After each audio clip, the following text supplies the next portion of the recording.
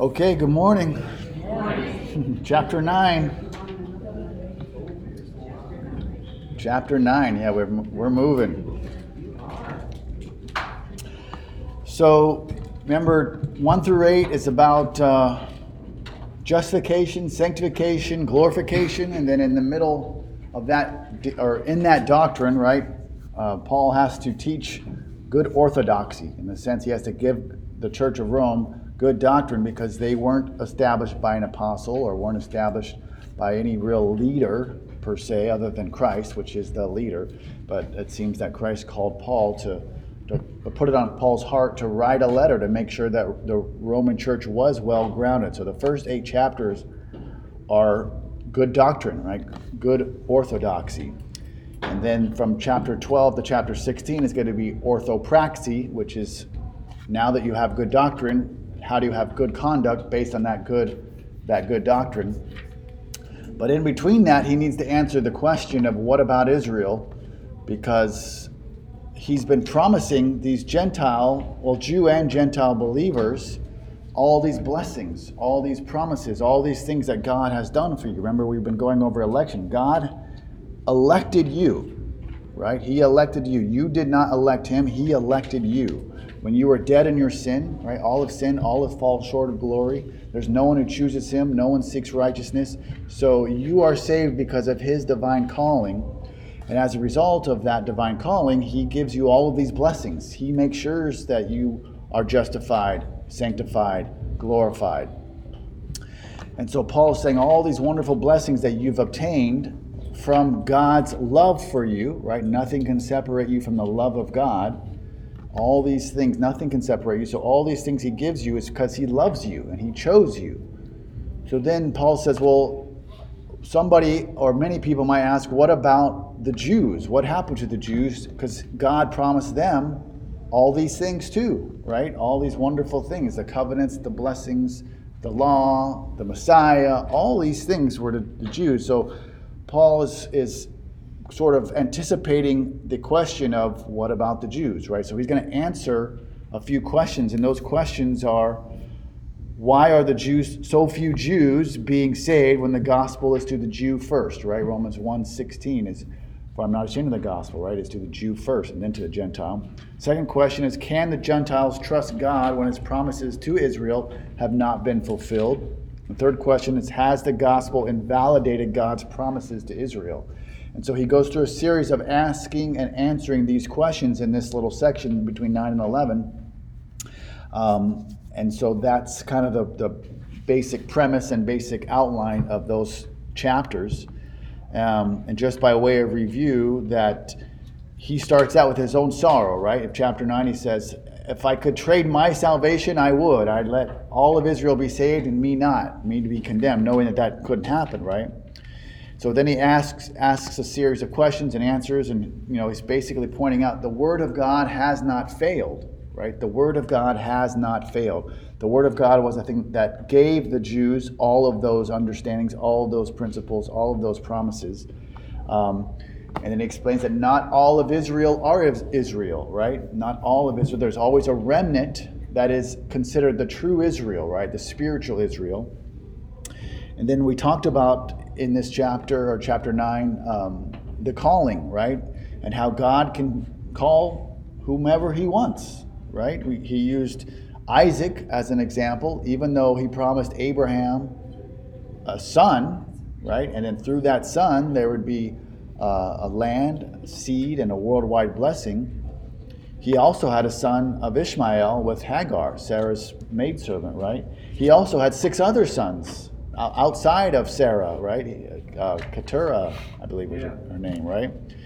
But God chose and God picked Isaac. He said, this is the one, right, whom I will carry the blessing to. And even more so, in the womb of Rebekah was it Rebekah? I believe Rebekah, right? Jacob and Esau? Jacob and Esau, right? And they were twins, right? In the womb, God chose Jacob over Esau, right? Not based upon anything, not based upon the color of his hair or the color of his skin or whether he was good or bad. He chose Jacob because he wanted to choose Jacob. That's just simply what it says, right? Jacob I loved, but Esau I hated, he says. So, and basically from that election, right, the idea that God can choose that, right? God can choose whomever he wants. He can have mercy on who he wants. He can use vessels for corruption or vessels for incorruption, right? And so then that would pose another question. The question would be, well, is that unjust? Is God unjust? And that's in 9 verses 14 through 18. And he says, by no means God is not unjust, right? He has the right to show his mercy as he pleases. He has the right to show his severity as he pleases. And Paul uses Pharaoh as an example of that, of hardening the heart of Pharaoh and preparing Moses for glory in a sense, right? God does what he wants. So then this is where we pick up in verses 19 through 29. And so the question is, is God unjust? And Paul says, no, by no means. And then another question was, and how is it that if God elects and God does what he wants, because he's God, how does he find fault? How could he find fault in somebody who doesn't follow his plan, right? That's sort of the logical question that Paul is anticipating from a human term, a human mind, a human perspective. How does God find fault? So let's read verse 19. We kind of went over it, but we're going to go over it just to give us a good moment of it. Okay, so someone read verse 19, if you would. One of you will say to me, then why does God still blame us for who resist his will? Right, you can't stop God's will, right? I can't stop God's will, right? Why does he still find fault in me if his will is to choose this person and not choose that person, right? So immediately Paul shows you that it's from a human perspective. He says, you will, right? A human will say, you will say to me, why does he still find fault? For who can resist his will? If God can harden heart and God can soften hearts, how can he blame people when they're doing what he willed them to do, right? How can he condemn them to damnation if he's willing them to do it? And so Paul provides the answer in an illustration, but he never really answers the question, right? So someone read verse 20 through 21, if you would. But who are you, O man, to answer back to God? Will what is molded say to the molder, why have you made me like this? He's the potter. Has the potter no right over the clay to make out the same lump, one vessel for honorable use and another for dishonorable use? Right, so we see really that he never answers the question directly, but deals with the attitude, right? The attitude of the heart. And what's he really pointing out? He's pointing out the attitude that the creation would have towards the Creator, right? That they're forgetting the relationship of the Creator to the creation, right? So the example or the illustration of a pot and a potter, right? Does the pot have the right to say to the potter, why did you do this to me, right? Why did you make me this way, or whatever, right? We can understand that when we decide to make something, we have the right to make it the way we want to make it, basically, right? And it can be used for honorable things like a chalice at a communion or something, or it can be used for dishonorable things as like a sewage pot, right? Whatever you decide to make it that way, who is it that the pot can say to the potter, why, right? That's his basic response, right? Paul's responding that. He's not answering why does God condemn. He's saying, oh man, who are you?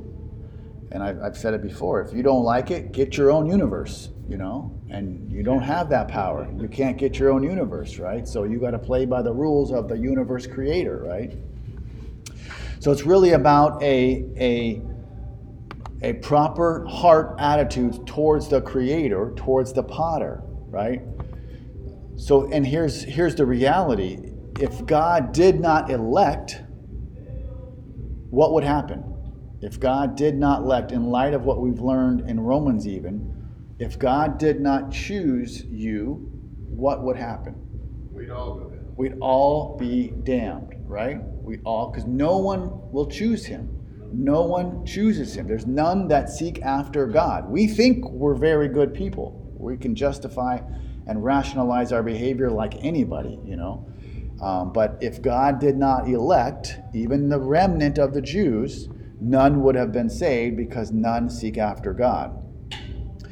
We're not lost because of our hardness, right? Our hardness, we're hardened because we're already lost, right? Does that make sense? We're not lost and then we become hardened. We're lost and we become hardened as a result. We're not hardened as a result of being lost, right? It's kind of I could confuse you all day with that, but we're already filled with sin, right? And we already fall short of the glory of God's righteousness. And so we're lost because sinners don't seek God, right? It isn't until he reveals himself and opens and breathes life into you that you then respond, right? So let's see the application of that premise and that understanding. Let's read verse 22, if you would. What if God, desiring to show his wrath and to make known his power, has endured with much patience vessels of wrath prepared for destruction? So who are the vessels of wrath prepared for destruction? Unbelievers, right? Really. They're fit for destruction. Their body has been prepared, their mind has been prepared, their life has been prepared for destruction. But what if God, desiring to show his wrath, made known his power? If God in his wrath decided to make known his power, nobody would be left, right? Everybody would be condemned, right? But he has endured with much patience to those people, right? There's people are still going on. You look around the world and we have a world full of people fit for destruction, still living as though they are, doing great and everything's great and they're the smart ones or whatever, So Paul's describing unbelievers as his vessels of wrath and that they're prepared for destruction. But God, who's the one who prepares the vessels for his mercy?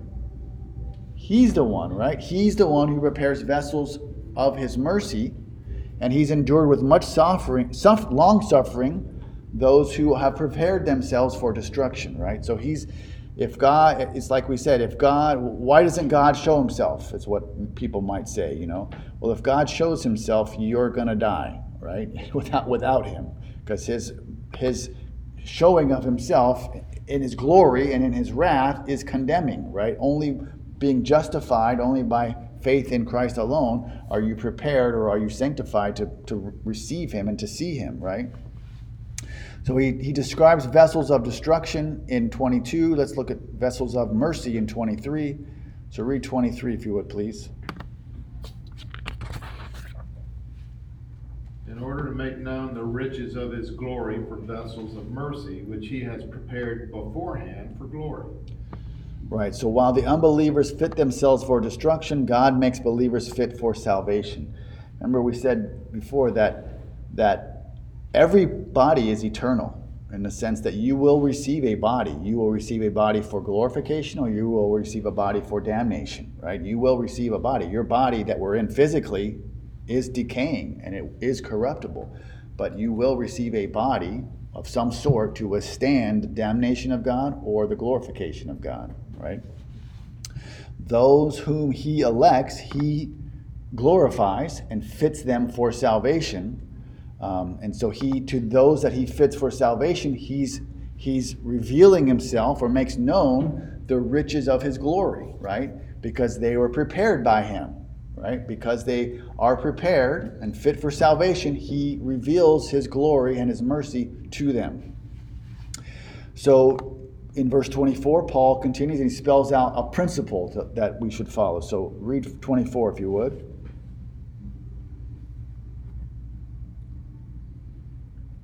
Even us whom he has called, not from the Jews only, but also from the Gentiles. So remember how he previously was talking about how within Judaism, within the Jews, are two groups, right? The unbelieving Jews and the remnant, right? The remnant of the Jews have always been what the promise is to, right? And now he's saying, even us as Gentiles, even us whom he has called, not from the Jews only, but also from the Gentiles. In the Gentile world, there are two groups too, right? I'm assuming all of us are Gentiles here. We are of the remnant of Gentiles that believe, right? There's a large group of Gentiles who don't believe. We, as believers, are in a group of the believing remnant of Gentiles, right? So it's the same sort of idea that even though we didn't have all the promises and all the Old Testament promises and covenants, we're still fit for salvation. God reached into our lives personally and breathed life into us. He elected us and is now showing his mercy to us that we will be fit for salvation, right? So the principle of election applies both to the Jews and to the Gentiles, right?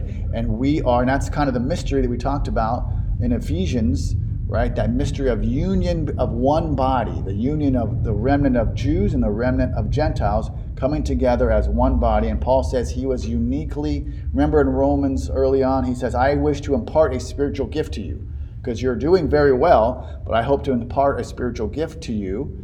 And that's one of the spiritual gifts to them was that Christ revealed to him personally the mystery of this one new body, which he describes in Ephesians 2 and 3.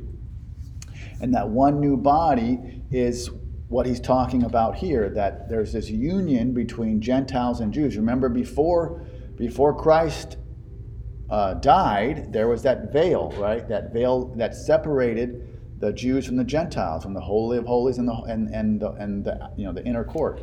And so now that veil has been torn in two, there's now this union that Gentiles can receive salvation through Christ because he fulfilled the law, right? Okay, so verse 25 and 26 are showing how God foreordained the Gentiles, right, to become saved.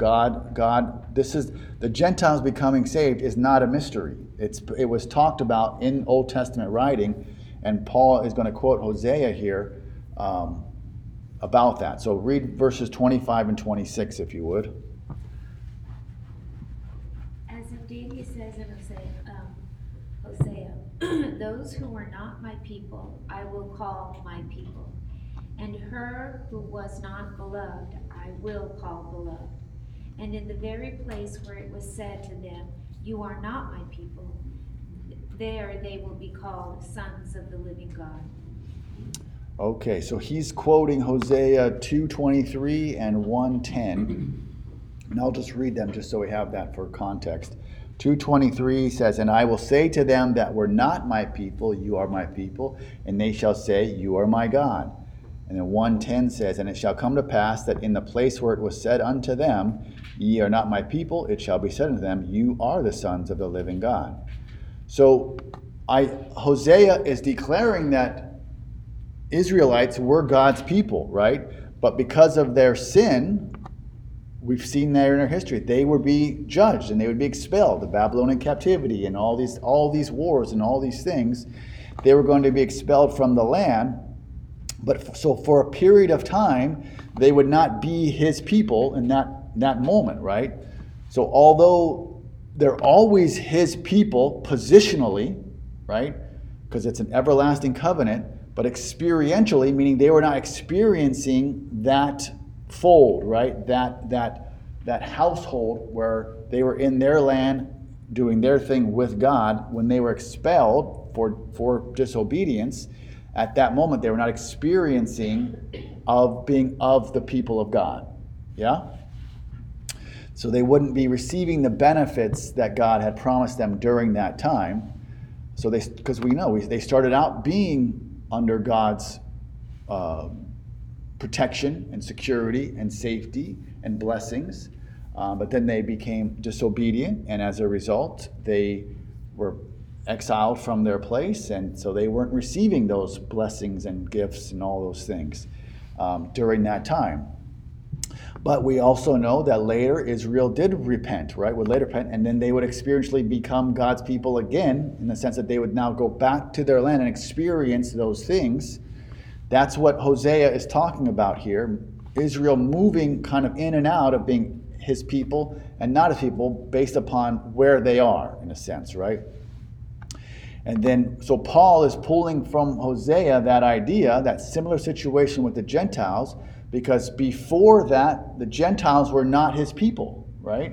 We were not his people. But in this dispensation, per se, the age of grace, you would call it, from the church, right? From the day of Pentecost until the rapture, there's this time where the Gentiles are called his people, right? Because out of the people, out of the Gentiles is a remnant.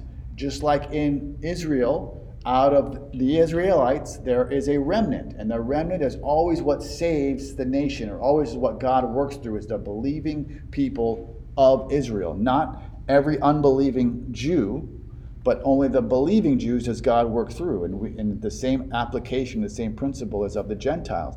God is worldwide blessing through Abrahamic's covenant through the believers of the Gentiles at the moment, right? And so we would say that the rapture, the Holy Spirit dwells us when Christ comes to call back his bride.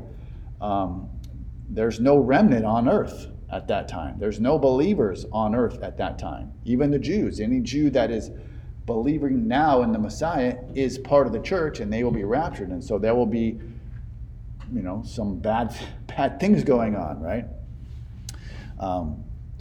Okay, so there was a time when the Gentiles were in a state of unbelief, had no idea. God opened the door to them, right? And believers came from the Gentiles, and those believers are now called his people. And so within that group are vessels of mercy and vessels of destruction, right? That's kind of what Paul is all putting together. So Paul is bringing the principle of Hosea into the Gentiles at this part.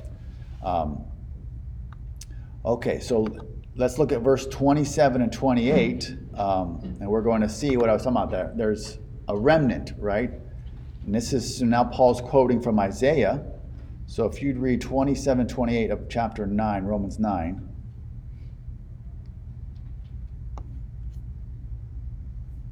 And Isaiah cries out concerning Israel, though the number of the sons of Israel be as the sand of the sea, only a remnant of them will be saved. For the Lord will carry out his sentence upon the earth fully and without delay. Okay, so only the remnant will be saved. The Lord will carry out his sentence upon the earth fully and without delay. So Paul is pulling from Isaiah 10, verses 22 to 23, and I'll read that for context as well. And it says, this is Isaiah 10, 22 and 23. For though your people, Israel, be as the sand of the sea, only a remnant of them shall return. A destruction is determined, overflowing with righteousness for a full end, and that determined will the Lord, Jehovah of hosts, make in the midst of all the earth.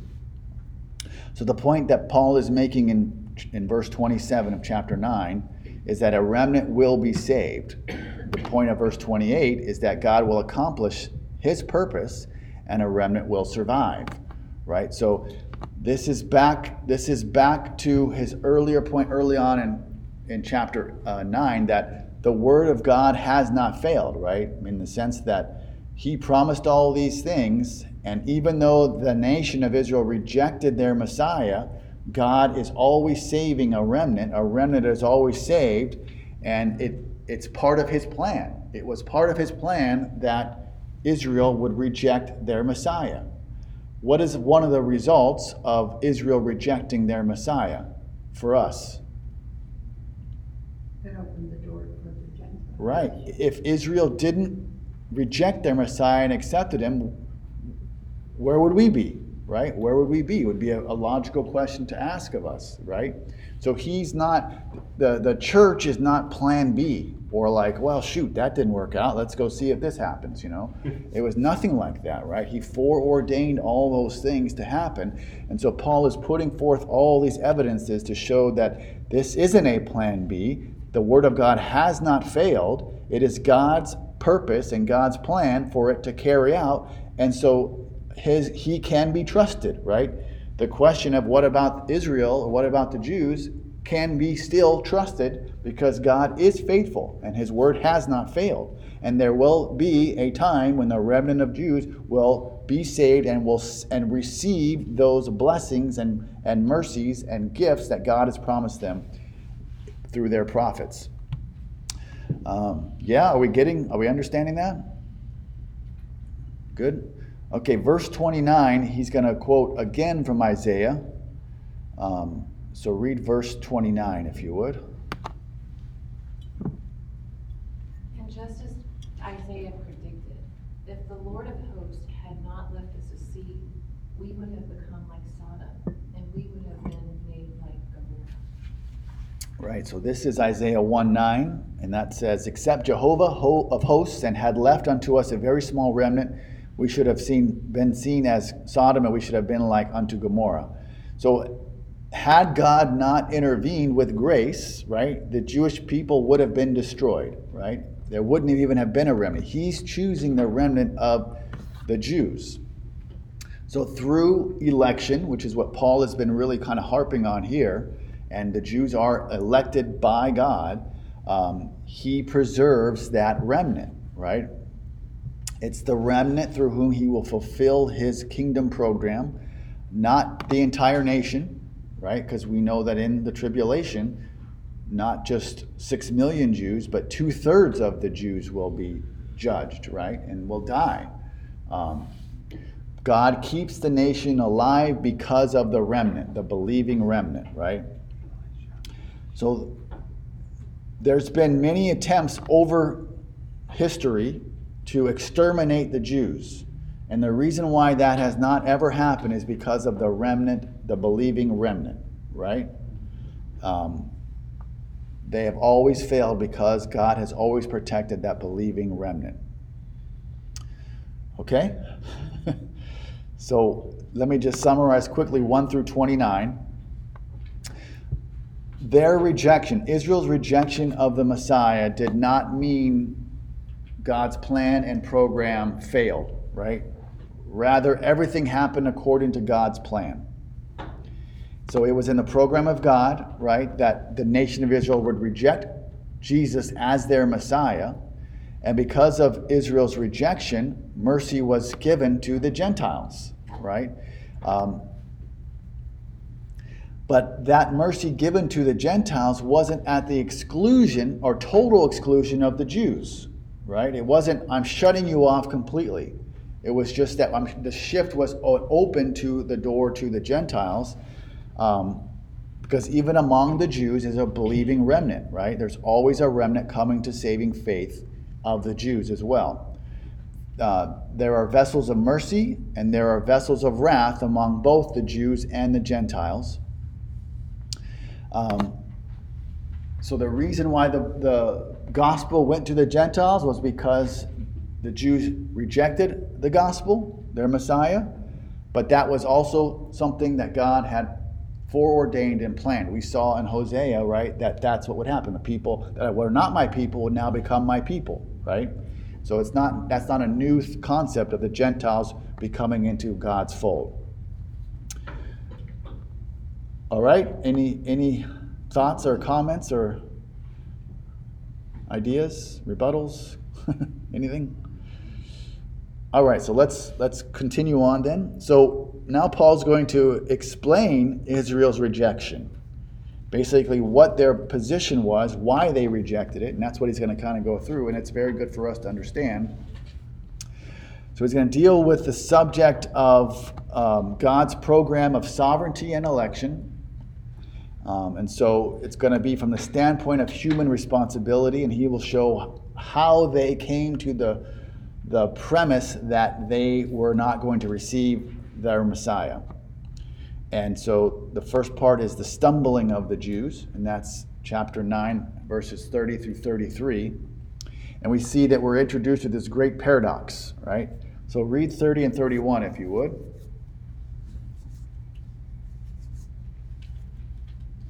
What shall we say then, that the Gentiles which follow not after righteousness have attained to righteousness, even the righteousness which is of faith? But Israel, which followed after the law of righteousness, hath not attained to the law of righteousness. Right. So do we see the paradox there? The paradox is the Gentiles who did not have the law got righteousness. The Jews who did have the law didn't get righteousness, right? That's an interesting perspective, an interesting paradox there, right? Because the Jews had a means to understand righteousness from the law. The Gentiles had nothing. But what did they have? A righteousness that is by what? Faith, right?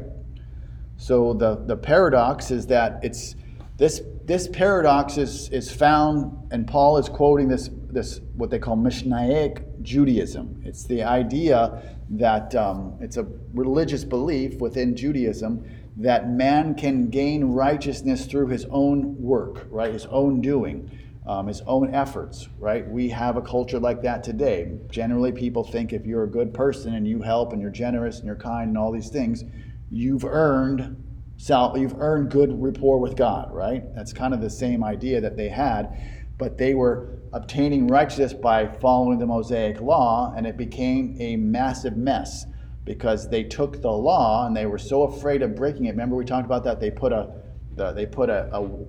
gate or a fence around the Torah, right? And so if it said something like, I'll just give you a couple examples.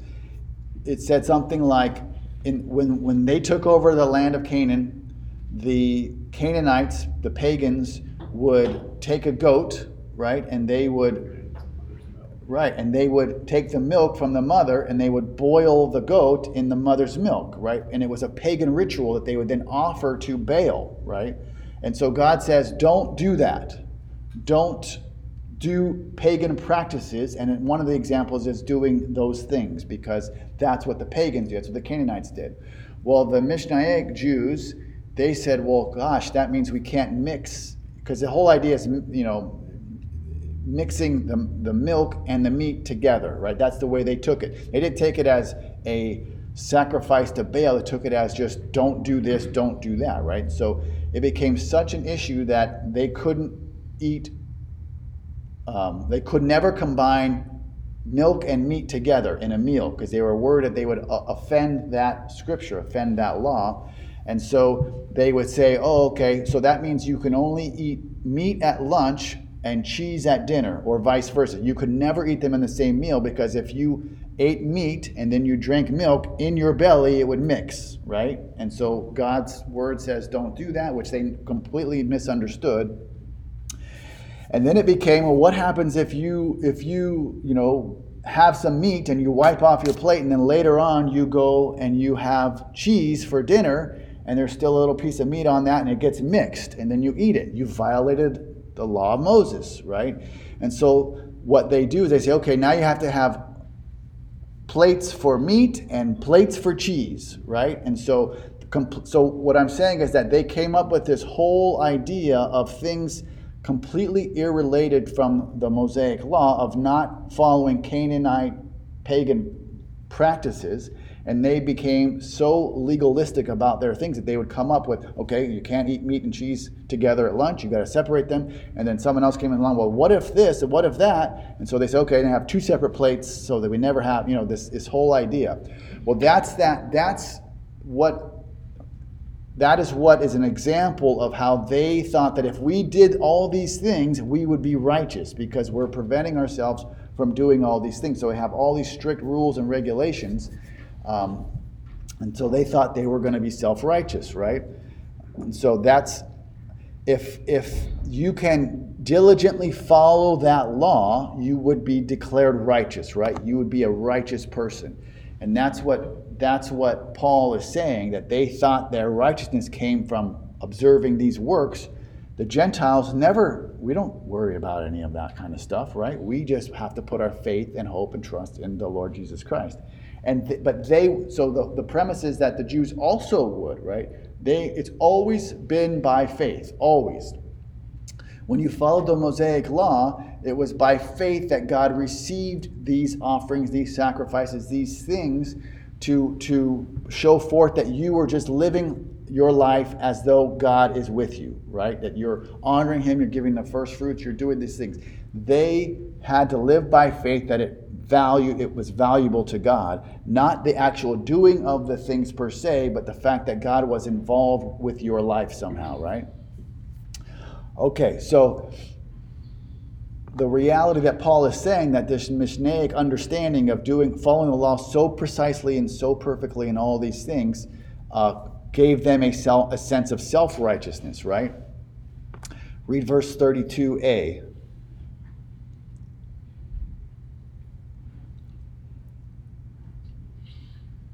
Why? Because they did not pursue it by faith. But as if it were based on works, right? As if it were based on works. So the Jewish people pursued righteousness, but they failed to get righteousness because they pursued it on the basis of works, not on the basis of faith, right? That's what Paul is saying. So rather than trusting God, they trusted their own works. And in the end, their own works failed to bring them to righteousness, right? The Gentiles who did not seek righteousness by works, they ended up receiving it because they received righteousness by faith, right? That's the paradox that Paul is talking about. And remember, the context is, why did the Jews reject their Messiah, right? That's kind of why he's trying to give you this understanding. And so what happens? They stumble. Read 32b to 33, if you would. They have stumbled over the stumbling stone, as it is written, Behold, I am laying in Zion a stone of stumbling and a rock of offense, and whoever believes in him will not be put to shame. Okay, so they stumbled over the stumbling stone. Who's the stumbling stone? Jesus Christ, right? Because Jesus Christ is all about faith in what he did, right? What he did. So they, Israel, in seeking to get righteousness by works and not faith, they avoided faith, right, and insisted upon works. They avoided faith and insisted upon works. So when Christ comes to declare that righteousness doesn't come by works, it comes by faith, that's completely contrary to what they've been thinking and practicing and doing. So what are they prepared for? They're prepared to reject him, essentially, right? They were prepared to reject the Messiah because he came preaching that your faith has to be greater than the Pharisees who are doing all these things, right?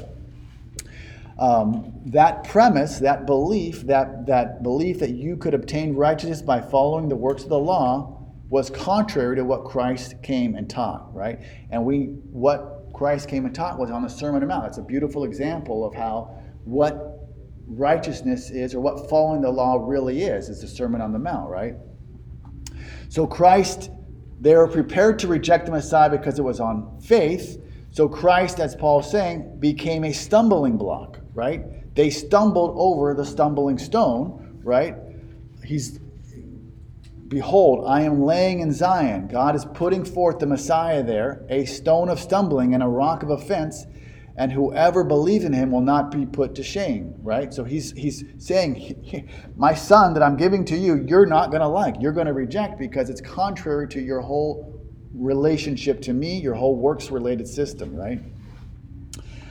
It's because they sought righteousness by the law and not by faith, therefore they stumbled. Okay, so let's just quickly end with 33. So verse 33. We read 33? Yeah. Yeah. You just read it. Oh, 33b. And he will become a sanctuary and a stone of offense and a rock of stumbling to both houses of Israel, a trap and a snare to the inhabitants of Jerusalem. Is that 33b, or is that Isaiah 8:14, I believe? That's Isaiah 8. Okay, that's Isaiah 8:14, quoting the other ones. Yes, 32 and 33. Okay, so we're seeing that